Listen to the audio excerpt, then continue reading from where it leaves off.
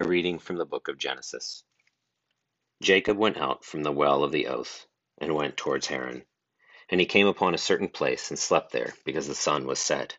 And he took of the stones of that place, and put them for his pillows, and lay down in that place to sleep.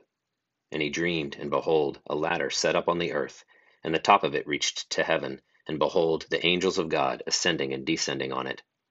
And behold, the Lord stood above it, and said, I am the God of Abraham thy father, and the God of Isaac. Fear not. The land whereon thou liest, to thee will I give it, and to thy seed. And thy seed shall be as the sand of the earth, and it shall spread abroad to the sea, and to the south, and to the north, and to the east. And in thee and thy seed shall all the tribes of the earth be blessed. And behold, I am with thee, and I will keep thee in all the places whither thou goest, and will bring thee again into this land, for I will not forsake thee, until I have done all that which I have spoken to thee. And Jacob awaked out of his sleep, and he said, The Lord is in this place, and I knew it not. And he was afraid, and said, How dreadful is this place! This is none other but the house of God, and this is the gate of heaven. A reading from the prophecy of Ezekiel. Upon the 8th day, and so forward, the priests shall make your whole burnt offerings upon the altar, and your peace offerings, and I will accept you, saith the Lord. Then he brought me back by the way of the outer gate of the sanctuary, which looketh toward the east, and it was shut. And the Lord said unto me, This gate shall be shut, it shall not be opened, and no man shall enter in by it. Because the Lord, the God of Israel, shall enter in by it, and it shall be shut. For this prince shall sit on it, to eat bread before the Lord. He shall enter by the way of the porch of that gate, and shall come forth by the way of the same. And he brought me by the way of the north gate of the sanctuary before the house.